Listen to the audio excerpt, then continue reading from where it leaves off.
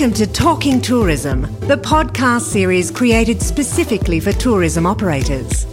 Talking Tourism, the expert series, is the ultimate resource for business owners who want to lift their skills to the next level. If you want to learn how to be a better tourism operator, listen on. Welcome to Talking Tourism. My name is Luke Martin. I'm your host for this fortnight's episodes, and my day job is as CEO of Tourism Industry Council Tasmania, or TICT. Talking Tourism is an initiative of TICT, the peak industry body for Tasmania's tourism industry. Today's episode is the latest in a series of special Talking Tourism episodes we've produced each fortnight since the COVID emergency began to keep Tasmanian tourism operators and industry stakeholders engaged and informed of the latest developments as we make our way through the crisis conditions and now into our recovery. In this context, I do want to thank and acknowledge the Tasmanian Government for sponsoring these episodes, along with Caleb Miller from Mac 40 Media for his excellent production. Today, we're recording on Monday the 29th of June. And on Friday afternoon, just gone, the Tasmanian Premier, Peter Gutwein, announced he hopes to lift Tasmania's border restrictions in about 4 weeks, on 24 July, albeit acknowledging the ongoing and evolving situation in Victoria. Obviously, though, on Talking Tourism, we've always taken a glass-half-full approach. And we're going to remain eternally hopeful the situation in Victoria will come under control, and we'll be welcoming back our interstate visitors from all parts of Australia at around the end of July. But what are the air services to Tasmania going to be looking like when we do reopen our borders? How many flights? Where are they going to come from? Who will be flying? To answer these questions and to explore the future of Tasmania's aviation access, I'm joined by Matt Cocker, the Acting CEO of Hobart Airport. G'day, Matt. G'day, Luke. How are you? Thanks for joining me. You're acting CEO. How does it feel to be the acting CEO? And you got this promoted to this role a few months ago. How does it feel to be running a capital city airport one flight a day? Look, there's no doubt it's been pretty tough over the last 3 months, Luke. Obviously, I think the day that planes stopped was a real indication that this was something that we'd never experienced before. I think that day was the first day since 1956, since the airport opened, that we didn't have a flight. So we knew that it was going to be an interesting period of time, and of course there was a lot of monitoring of things that were occurring, and a lot of talking with the airlines to see how long this was going to last for. But certainly a very interesting period of time, having a full terminal open, but no people coming through it. And we lose sight of the fact that the airport is a major economic hub in its own right. You employ a lot of people, a lot of contractors, and obviously the sheer logistics of that day and the days that followed about your own staff and your contractors and the various, suppliers that hang off the airport. That must have been a pretty horrific week, as well as obviously dealing with the airlines themselves. Yeah, absolutely. Of course, the airport, as you mentioned, is a bit of an economic hub and a major employer within the state. And while we don't employ a large number of people directly, we certainly do have a large number of people who work on airport, whether they be as contractors to us or working for the airline, or indeed businesses that hang off the tourism sort of trade. And we've seen significant impact across the board. Ourselves, for example, we reduced our staffing levels to around 40% of pre-COVID levels. And we've seen ground handling agents do a very similar thing, and a large number of organisations that were very, very heavily engaged in tourism actually closing up their doors. We've had a lot of rental cars parked up in our car park, a lot of the touring vans that are doing the same. So it's been significant, and of course you've got to look at the people side of things, and we've tried to maintain positivity, which we all must do, and of course we've stayed engaged with our staff, because I think it's important to realise that while we've moved through this, we've needed to ensure that they had confidence that we were going to rebound. And those people who are working at the airport and those people that built the airport are going to be important as we rebuild into the future. So, and that's the challenge here. Now you've got this date, and obviously, again, you say one flight a day or whatever it is at the moment, but you are now into a stage of almost restarting a major capital city airport, and you've got a period now to do it. What, come 24 July, assuming that the Victorian situation does come under control and we are all systems go, what's your expectations for what services will be like and what access will be like into the state and how the airport will be operating at that point? Yeah, it's a good point you make. It's probably easier to close up shop than what it is to restart. There's going to be a lot of work that's needed, but we have been ahead of the curve, I think, when it comes to readying ourselves for the recovery. So we've done all that we can within the airport terminal to ensure that we build confidence in those people who are moving through it currently on that one essential flight a day. All of the social distancing requirements that are needed. We've got some PA announcements in there. We've done social distance markers, and we've tried to have a Tasmanian influence on all of these things. We don't want to be a cookie cutter. We want to have some Tasmanian sense of place whenever we're doing things, and particularly when it comes to building the recovery and building the confidence. And we've, from looking at what 24 July onwards looks like, we've continued to engage with state government who have been fantastic in managing through COVID. We've certainly ensured that we're talking with them, the federal government, and indeed our airline partners to ensure that we can recover as quickly as possible.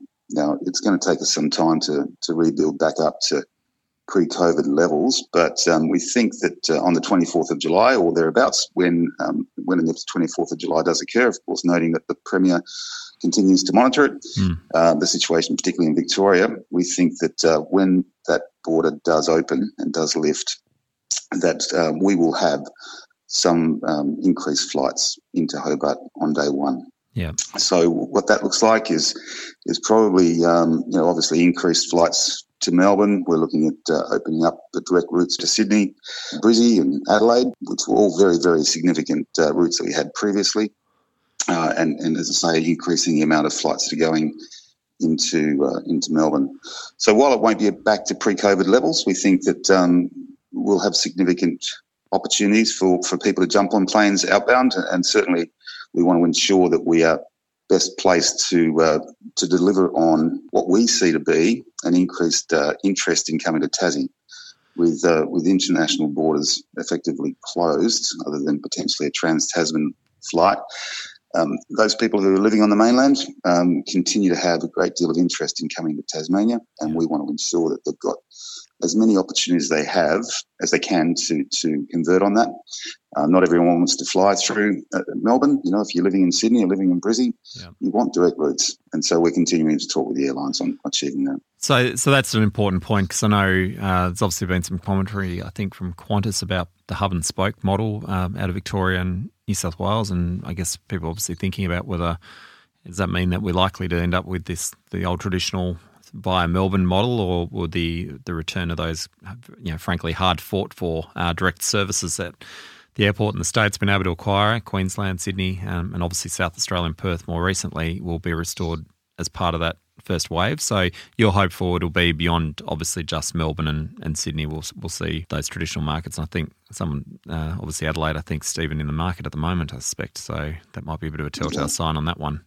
So yeah, look, absolutely. And we've spoken before, Luke, about confidence, and everyone should be confident in the Tasmanian market. For a member of the public who's sitting back after experiencing 3 months of lockdown, they want to get out and about and they want to start enjoying themselves. And people are monitoring what's happening in Victoria, and if there's opportunity to fly over Melbourne, people will take it up. I mean, they've done it prior to COVID and they'll do it again. And I think it absolutely makes sense to have direct routes back up and running as soon as possible, and we're confident that that's going to happen. You can almost overlap the TVS results over historically somewhere like Adelaide's Classic and Queensland's the opposite. Almost every time there's been an extra direct service, you see the bump. The direct services, people do like to fly direct. So that's really good to hear. So your projections are back into this year, we'll gradually see demand take over, and hopefully, so time frame, it's going to be a slow build up until Christmas, or what sort of forecast? I think so. I mean, traditionally, what we call the northern winter schedule has been the time when people want to move into Tassie and travel down here, and we've got some great events that happen as we move into the summer period. And that confidence will be there, as I mentioned before, and the interest levels will be there. So we're sort of suggesting potentially up to 60% pre-COVID levels. And of course, to get back to 100%, it's going to take some time. Yeah. And we're continuing to reassess what passenger growth looks like over the next 18 months. So in that context, a big part of that equation is obviously Virgin, and you mentioned you're talking to airlines. Obviously, the new ownership, are you confident Virgin will be a feature sooner than later? Yeah, I am actually. We're continuing to talk to the Virgin Group, and everyone would agree that what we need in the sky is competition. Yeah. It's not dissimilar here in Tasmania, and we've enjoyed a really strong relationship with Virgin over the years. We're looking forward to them continuing to point planes in our direction, and we are confident, we remain confident that they will be back in the air towards us in the not too distant future. And in fact, I wouldn't discount them being in the mix on the 24th of July when these borders reopen. I've heard you comment a couple of times there's been a lot of conversation about Virgin's model, and I know we've talked to Brett Godfrey on this podcast earlier about the change of strategy they've made over the years, but the Hobart services have always been the better performers for them in their network. So we're working off a strong base. We're not the afterthought destination, are we? Oh, not at all. Absolutely not. They were very happy with the services they were providing here into Tasmania, and from a passenger perspective as well as a freight perspective. So it makes sense for them to start again, and we're looking forward to them doing that as soon as possible. All right. Now, the other talking point has obviously been bubbling along the last 3 months is New Zealand. And what can you share about the planning around the New Zealand service? Because it was obviously on before. Conversations around a direct service were happening well before COVID, and obviously this has put a different light on it. But where are we? Yeah, look, it's an interesting topic, and something that's probably been on the radar for the last few years. Probably recall, Luke, around 3 years ago, we had interest from an airline to re-engage with the Trans-Tasman network into Hobart, and we did all that we could to accelerate that and to get that interest converted upon. But of course, we was a little bit frustrated with some of the border agency requirements, which did certainly impact on our ability to achieve that at that point in time. Subsequent to that, we've seen the Hobart City Deal announcement with the federal government interest in ensuring that Hobart becomes an international airport once again. We've continued to plan for a terminal expansion to achieve some fairly significant wants from the border agencies. But of course, then COVID hit, and we've had to ensure that we develop infrastructure in line with what passenger growth looks like. We've always been interested in having the conversation with the federal government around flexibility, about ensuring that we can capitalise on any opportunities that would significantly impact positively the Tassie economy, and we think a Trans-Tasman service would certainly assist in that. But that would require, given the set of circumstances, a level of flexibility by these border agencies. You look at a Sunshine Coast model where they set up a very temporary processing area within the domestic environment, and they move their Trans-Tasman service in summer periods through that. We think that is something that could be achieved here, and we continue to have the conversations with the federal government on that.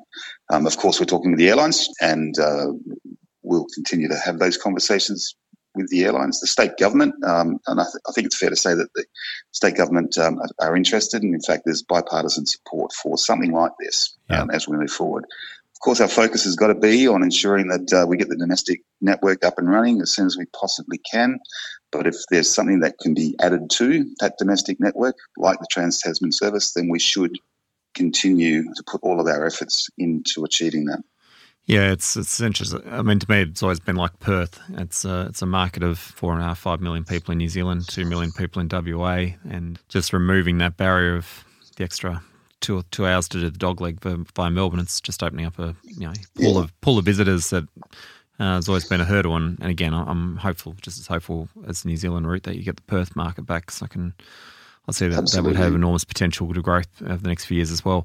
With New Zealand, we are talking about Auckland, or is it likely to be Auckland, or are you not set on a market? Well, no, not really, but it would make sense for Auckland to be involved in that, because obviously the hub and spoke model within New Zealand sort of suggests that shoot for the top end, and there are some airframes that would probably be best utilised that are sitting on the ground, not doing much for periods of time throughout the day.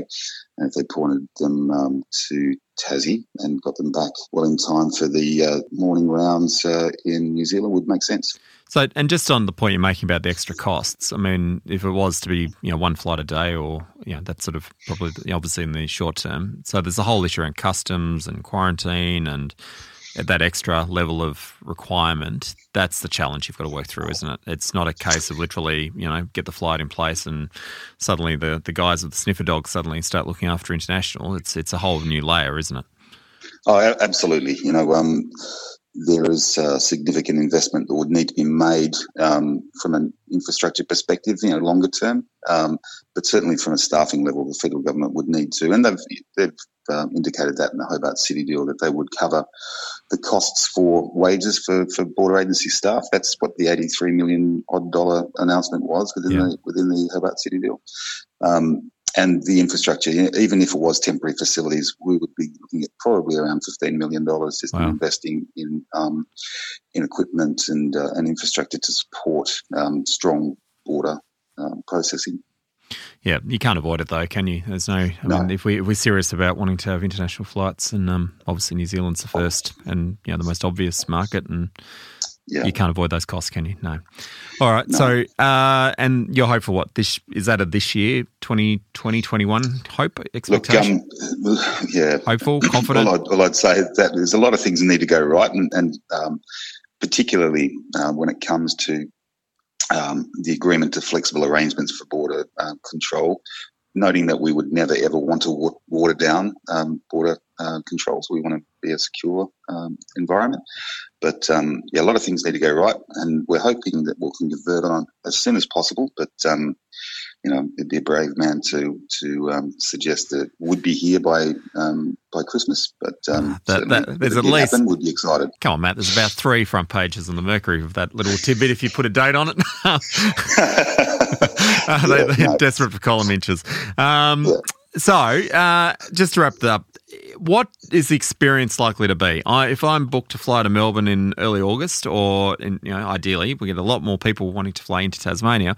What, from your perspective, what do you understand will be the flying experience? And we're talking about distancing, and I mean, there's been talk on, if any Googling shows, this whole kind of checkboard seating on planes, or we're talking about everyone going to have a face mask. Is that optional? What's your understanding of what the flying experience is going to be like for the foreseeable future? Yeah, look, a lot of people have been focusing on this, and we've been planning with other Australian airports as well as airlines on what the experience would look like. And I'll keep on going back to the term confidence. We're doing all that we can to ensure that people are confident in flying, and to do that, we're putting all of the measures in place that we can to ensure that passengers transiting through our terminal are as safe as they possibly can. So social distancing markers, all the sanitising, increased levels of cleaning, to ensure that we're doing all that we can. When it comes to your time on an aircraft, I think it's fair to say that the expectation that airlines would go to checkerboard seating is unrealistic, and you've heard Alan Joyce and others speak on that. They would need to fill up planes to ensure that it's economically viable for these routes to continue. So I don't think it would be too dissimilar to what it was pre-COVID, other than the fact that there will be equipment that is being offered by the airlines for members of the public who are travelling on their aircraft. So almost like personal protection equipment packages that people can avail themselves of when they're boarding the plane. I think that's going to be the new norm. And probably likely optional. So the traveller will make their own personal decisions about the risk that they want to carry and all relevance that they, some people obviously have a higher risk threshold than others and might want to, give them that option. All right. Absolutely. Okay, and last, what is the number one thing? We know as an island state, we live and die on the basis of access, and every time you guys have achieved great outcomes for new routes or growing our capacity, we've seen a direct correlation in flights, and clearly our recovery over the next 2 years is going to be intrinsically linked to the ability for Hobart and Launceston Airport and the airlines to be able to restore close to capacity of what we saw prior. What is the number one thing we must do right now as an industry and as a destination to help make your job easier to get these flights back in the state? Yeah, well, I think first and foremost, my job's made easier in that we've got a great destination. People don't fly to airports, they fly to destinations, and Tassie is one of the most wonderful places in which someone could travel within the domestic sort of market. So we need to get our name out there. We need to ensure that we are speaking to people, giving them confidence that they can get on a plane and come down to Tasmania and experience the wonderful things that we have here. From our perspective, we need to be agile and flexible and convert on opportunities as soon as we possibly can. And to that end, we're continuing dialogue with the airlines to ensure that we work together to rebuild this network with direct flights and basically building up that network so that people have options to get on a plane and to get into Tasmania on one single flight without having to go through Melbourne. And I think that we're moving very quickly toward that. Yeah, excellent. I'm sure there's a lot of listeners, even us Tasmanians, who probably signalise the moment of getting on a plane and coming back and not having to worry about things like quarantine will almost be, in some sense, the close to return to normality as we could probably expect. It's almost like that symbolic. This is a return to order. So good luck with what you're doing. Thank you for joining us. Thank you for being so candid. My name is Luke Martin. This is Talking Tourism with Matt Cocker from Hobart Airport. Please continue to tune in and listen to the other episodes we're launching today with Marnie Craig from Business Events Tasmania and Simon Westaway from the Australian Tourism Industry Council. And of course, there are now dozens of Talking Tourism episodes for you to tune through the various channels that we can access your podcasts. Thanks for joining us. Enjoy and good luck. You've been listening to Talking Tourism, brought to you by Tourism Industry Council Tasmania. For show notes, other materials and episodes, head to tict.com.au. Be sure to come back every fortnight for a new instalment of Talking Tourism.